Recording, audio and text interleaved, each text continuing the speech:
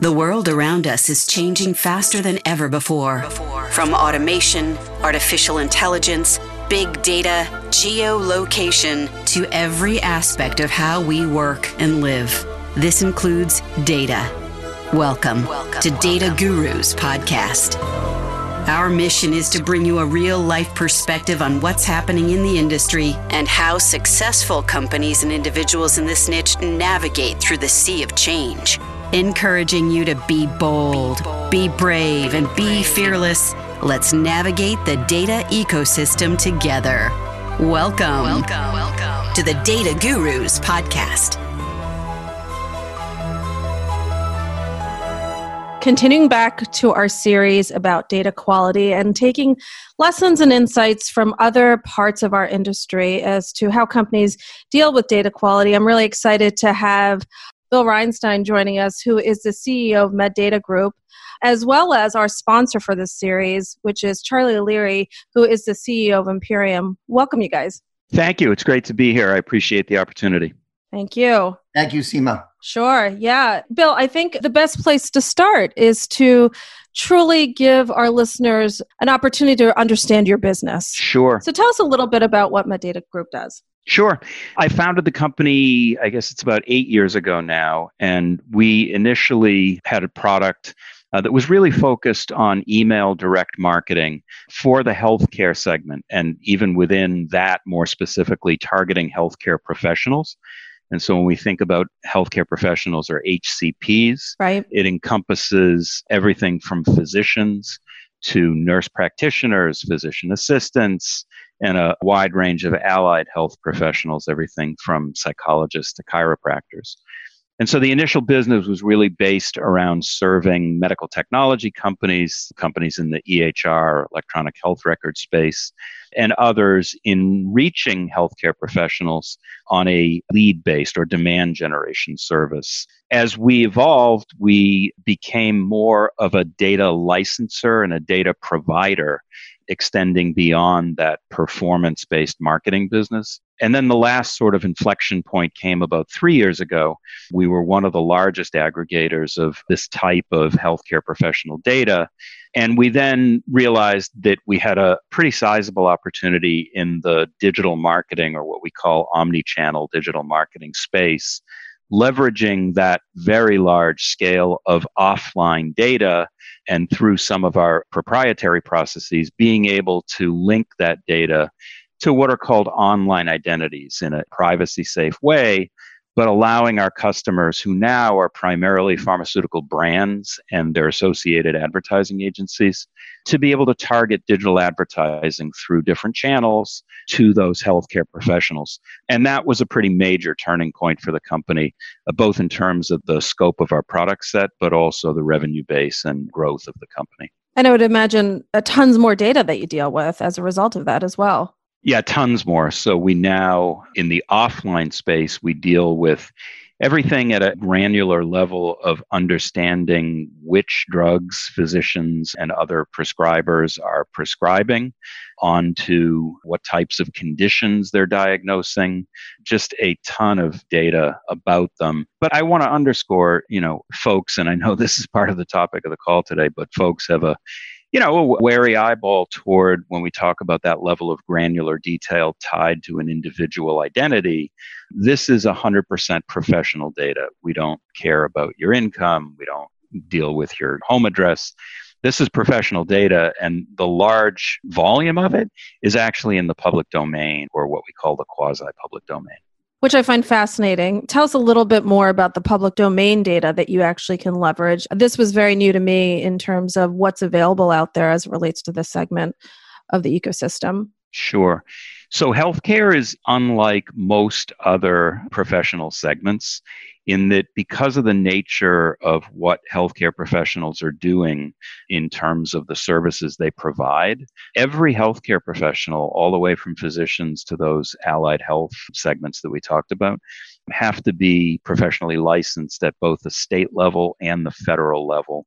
And they all have a common identifier, a common key, if you will, called the NPI number, or the National Provider ID. And so very different than even other professionals where you're still licensed. Lawyers are licensed on a state-by-state basis.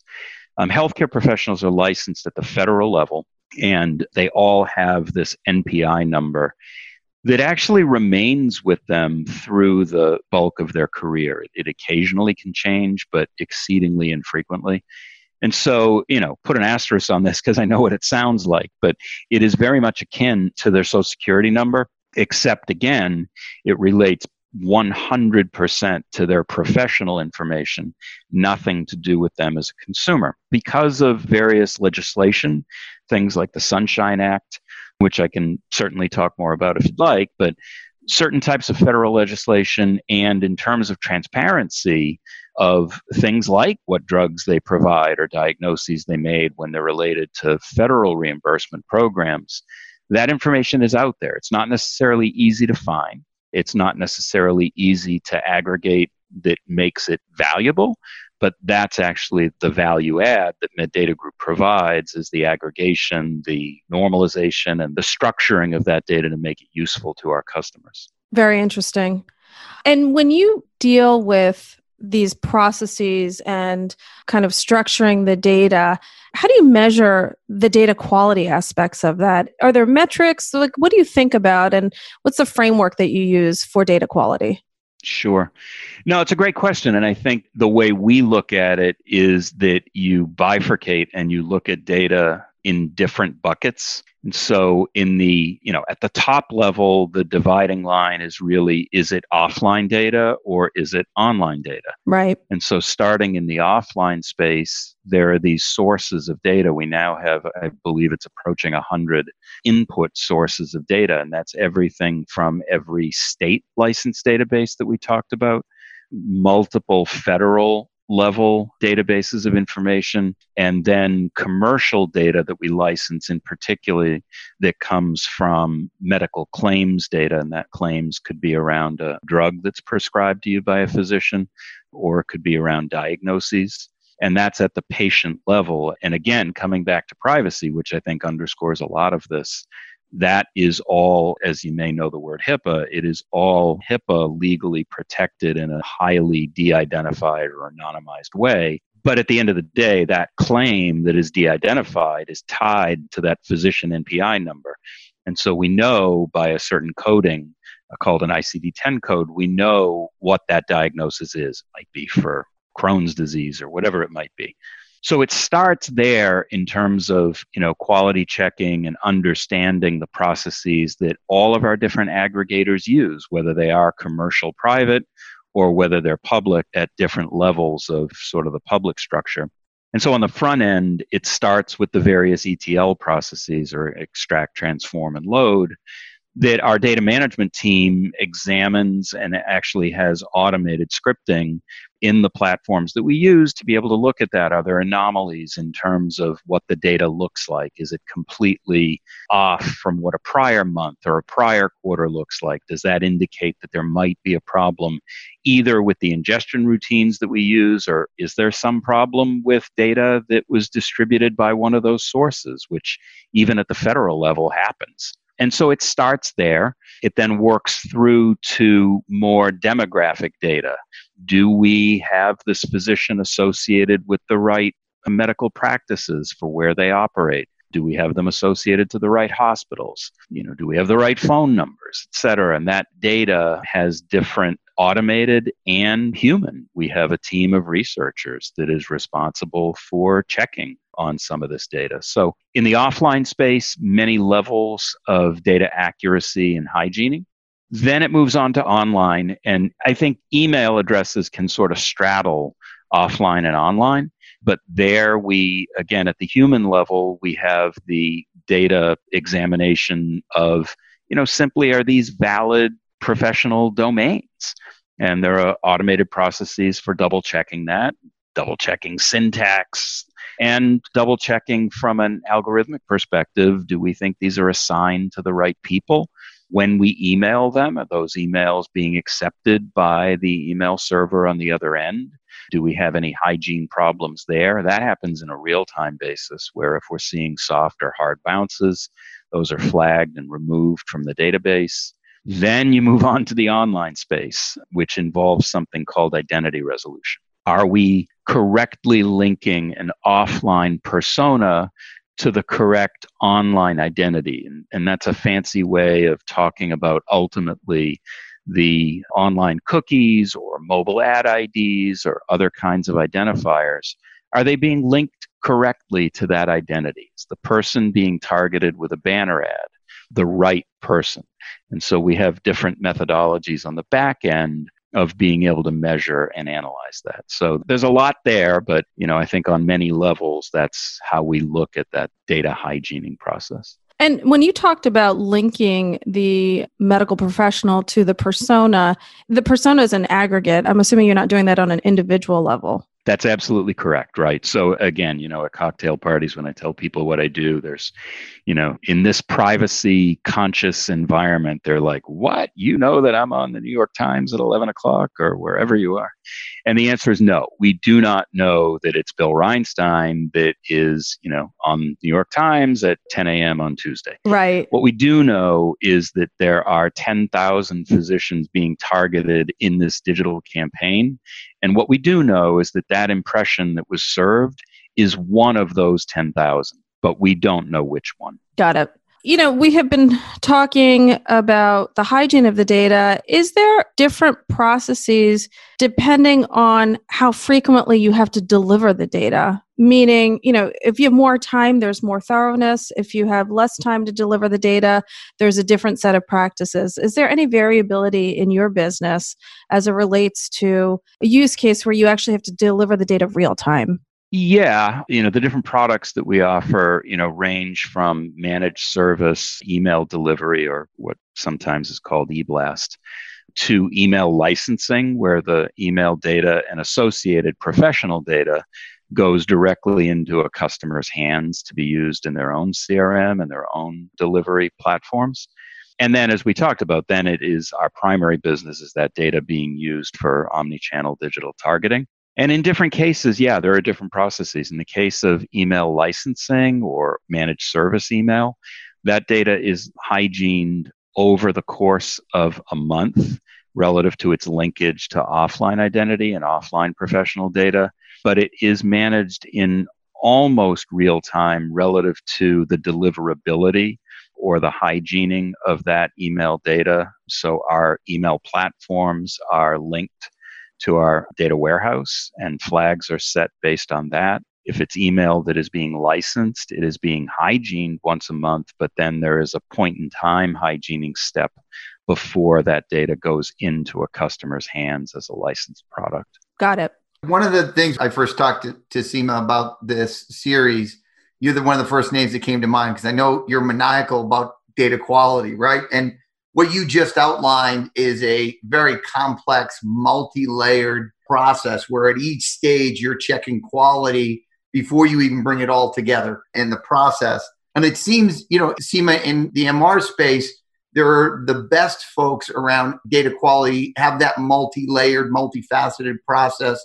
I'm curious, Bill, when you are in the market, there's got to be other folks that you potentially bump into and compete with that don't spend the effort and time, and then they can compete on a price basis that's difficult for you. Is that something you encounter? Oh, absolutely. I think like a lot of businesses where there are differentiators in the service you provide, that's absolutely the case. And in our case, we would consider ourselves to be a top tier provider.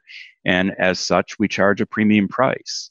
And so part of our sales education of customers and prospects is helping them understand exactly that. And there are multiple slides in our deck that talk to those steps, maybe not in the detail that we've just discussed, but certainly at a little bit of a higher overview layer, understanding and being very transparent. Where does the data come from? What are the steps that you take, to your question, Charlie, to make sure that that data is accurate? And hence, our data is worth more. And if you're being approached by a vendor that is simply trying to undercut on price, we want customers to know what the questions they should be asking any vendor and us. And we believe that our answers to those questions will put our value at a higher level. That makes good sense. And I think a lot of the companies that have established these data quality practices or data hygiene practices are actually helping industries because they're forcing, as you present these solutions or practices, it has clients asking other companies the same questions and determining if those processes are applied. That is totally correct, Seema. And I think, we've been talking a lot about the offline data space or relative offline when we're talking about a combination of what we would consider clinical data and demographic data and email data. But, I think somewhat naturally, because the large volume of our business is in omnichannel digital, processes there are kind of complex. And some of the processes that we've developed are proprietary. But nonetheless, even because we consider them to be intellectual property of Medidata Group, we're still quite transparent with companies in explaining to them, here's how we do it, and here's why we believe that the processes that we've developed are superior and more accurate, and yes, justify a premium price. But we want you to understand that. And yes, we want you to ask other providers, what are their processes? And we want you to have the knowledge to be able to make an informed decision. I'm going to push at this just a little bit more. So from a client perspective, what is that dialogue between you, your company, and the client to say, this is what you should expect in terms of our data? Is it zero tolerance? Is it, I am sure there's an expectation that's set in terms of, variability in terms of what good quality data is. Yeah, so that's a great question. And I think that, let's all be real. There's no such thing in certain areas as 100%, right? And so it's really about, think of a graph and a curve, approaching the line, but it's never going to touch. And so we set expectations from the beginning. For instance, with email, if you as a customer have an expectation that you're going to have zero bounce against that email, that's an unrealistic expectation. And so, that one piece, and right, there's many different measures that we've been talking about, but for that one piece, we try to set that expectation. That then goes on to, okay, what is my expectation of, open rates and click-through rates? And again, there are many classifications in the email world of soft bounce and hard bounce and spam complaints. And it's really about helping customers understand what good metrics might be and what you should be measuring against. And what the, specifics of that realm, in this case, again, we're talking about email. But the fact of the matter is that emails are constantly changing. We don't know at a moment in time that a physician moved from one practice or hospital to another, and hence their email changed. And now that email is no longer valid, whether it's literally bouncing or it's just not getting to the intended target. And so it's all of that level of expectation setting. And, an analogy is probably like, you're sitting with a financial advisor and, you're looking at, an index versus a mutual fund. And, the reality is you might be high, you might be lower than that index, but let's set realistic expectations that based on the portfolio, you're not likely to double that index. Yeah, I think that's incredibly important. And that transparency of expectations are important as well. So both you and your customer are working off the same set of expectations. We try to be. Yes. And let's be real, sometimes it does not always work out that way. Let me ask you from the perspective of your business, what's the case where you actually had to deal with a data quality problem? And what was the cost to your business as a result of that? So when we look at, it varies by product and it varies by sort of what piece of the data, might be inaccurate. Switching gears from the email business to our what we call HCP Digital ID, which is our omnichannel digital product. We've had situations where there have been forms of measurement, or in fact, I guess this is more email, where there actually have been a complaint that, hey, why am I getting this email? I am not a physician. And, that's where that line tries to hit the 100%, but it just doesn't. And you have to deal with that. So, we've had customers that have said, hey, guys, this is a complaint we just got. What's going on? And, there have been situations. I mean, obviously, for a company over the span of 8 years, that's just a reality. It's going to happen. And I think, again, it comes back to transparency and ethics and how you deal with it. And on both that individual that may be unhappy about, in this case, targeting of marketing, to the customer that's unhappy that this came up. It's about transparency. How did it happen? Why did it happen? And how'd you deal with it? Did you own the situation right away? And, there's an adage that, I heard early in my career that, there's no better customer than one that, you've had a problem with, but you made it right. And that sticks with them forever too. It does. Just as a follow-up to that, what's interesting is on the B2B side versus, B2C side, you'd brought up, you tend to learn real quickly when there's a data problem, right? Because there's almost a direct relationship. Whereas on the B2C side, it ends up, you see those results almost in an aggregate way. Like, how well did that ad perform in terms of click-throughs and so forth? And so did you have it, sent to the right people? Whereas on the B2B side, I think where what Bill was saying is you get an immediate response. Why did you send me this? And I do think that that's another reason to kind of listen to, the folks from a different industry like MedData Group, because they do get that live wire real quick in terms of any issues with data quality. The one question I wanted to ask Bill is, I know we had talked about this at one point. There was some people interested in your business and you went through some processes. I wondered how much was data quality part of that process? Yeah. So in fact, we were recently acquired. I mean, we're very proud of that. Congratulations. Yeah, congratulations. Thank you. The company that we're a part of now is a great fit and also very high-level premium data products. And so it really is a great fit of our businesses. In terms of your question, certainly the data and the data quality and, the accuracy and its use, both actually from a data perspective, but, also from a data stewardship or compliance perspective. Those were issues that were key to the discussion, both in the pre, definitive agreement stage and in due diligence. And so we were asked to go into great detail about everything that we just discussed, really at a micro level. So I think for any business, whether B2C or B2B, but especially B2B, where it is, let's face it, healthcare is sensitive data. There are only 1 million physicians practicing in the United States. So relative to even B2B, you're talking about a micro audience.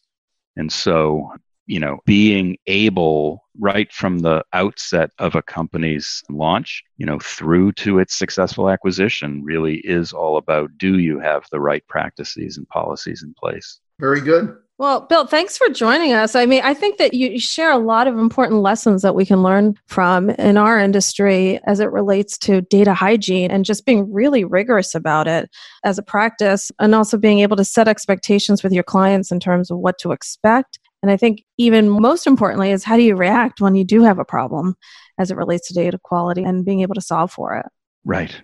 Yeah, I think this is really key for our space, Seema, because I know that folks that invest heavily in data quality, they struggle with how to monetize that. And I think we just heard two great examples of how Bill was able to monetize his efforts around data quality. So congratulations again, Bill, and I appreciate your participants. Thank you very much. It's been a pleasure speaking with you both. Thank you. Thanks for tuning into this episode with Bill Reinstead and Charlie Leary and myself. I took away a couple things that I wanted to highlight that are very important as it relates to our business and in the research and analytics space. Number one, differentiation in this space is difficult. Obviously, you can differentiate on good quality data, but really it's about talking about the practices, the steps that you're taking to ensure good hygiene of data. And Bill and his company are really changing the game here and saying, look, let me set the stage. Let me make sure our clients are really fully aware of what needs to happen to ensure that good quality data is being delivered. Number two, let's also not ignore the fact that other competitors might be doing that, but really the key differentiation is service. When there's a problem, how do you react? How open and transparent are you with the client? And how do you navigate this conversation of data quality? I think many times, decisions are made on price, but when there's a problem, you really feel that decision. And as we evolve as an industry, so much change is happening. You really do need strong partnerships to evolve respective businesses. A second point I wanted to make a note of is the difference in the feedback loop on the B2B side. There's about 1,000 healthcare physicians. And if you do send the wrong email that's not targeted towards the physician, you would hear very quickly the feedback loop in terms of saying, hey, what's going on? On the consumer side, it's not as clear since there's millions and millions of consumers. No action item, but I thought important on the B2B side, brand equity is very much impacted through error, if you will, or a problem in data quality because of that feedback loop. Thanks for tuning in this week. I did want to encourage everybody that's listening to this episode. There are other episodes as part of this data quality series. Please go back and check them out. There's lots of good information there. I interview Matt Stout, who's the CEO of Venture Development Group, and I also talk to Anders Ekman, who's president of B12, which is an omnichannel data company. I did want to share that if you're out there and you want to get a better sense of how your panel or data set compares to industry metrics, Imperium is offering a free and fast data clinic where you can get a quick assessment at no charge. Just visit www.imperium.com and they would be happy to help you. Have a great week. Peace out. Thank you for tuning in to Data Gurus Podcast. This episode has ended, but your exploration doesn't have to. Head over to www.dataguruspodcast.com and access all the resources and links mentioned in today's show. You'll also find bonus content available to our podcast listeners exclusively. That's www.dataguruspodcast.com. Until next time, be bold, be brave, and be fearless.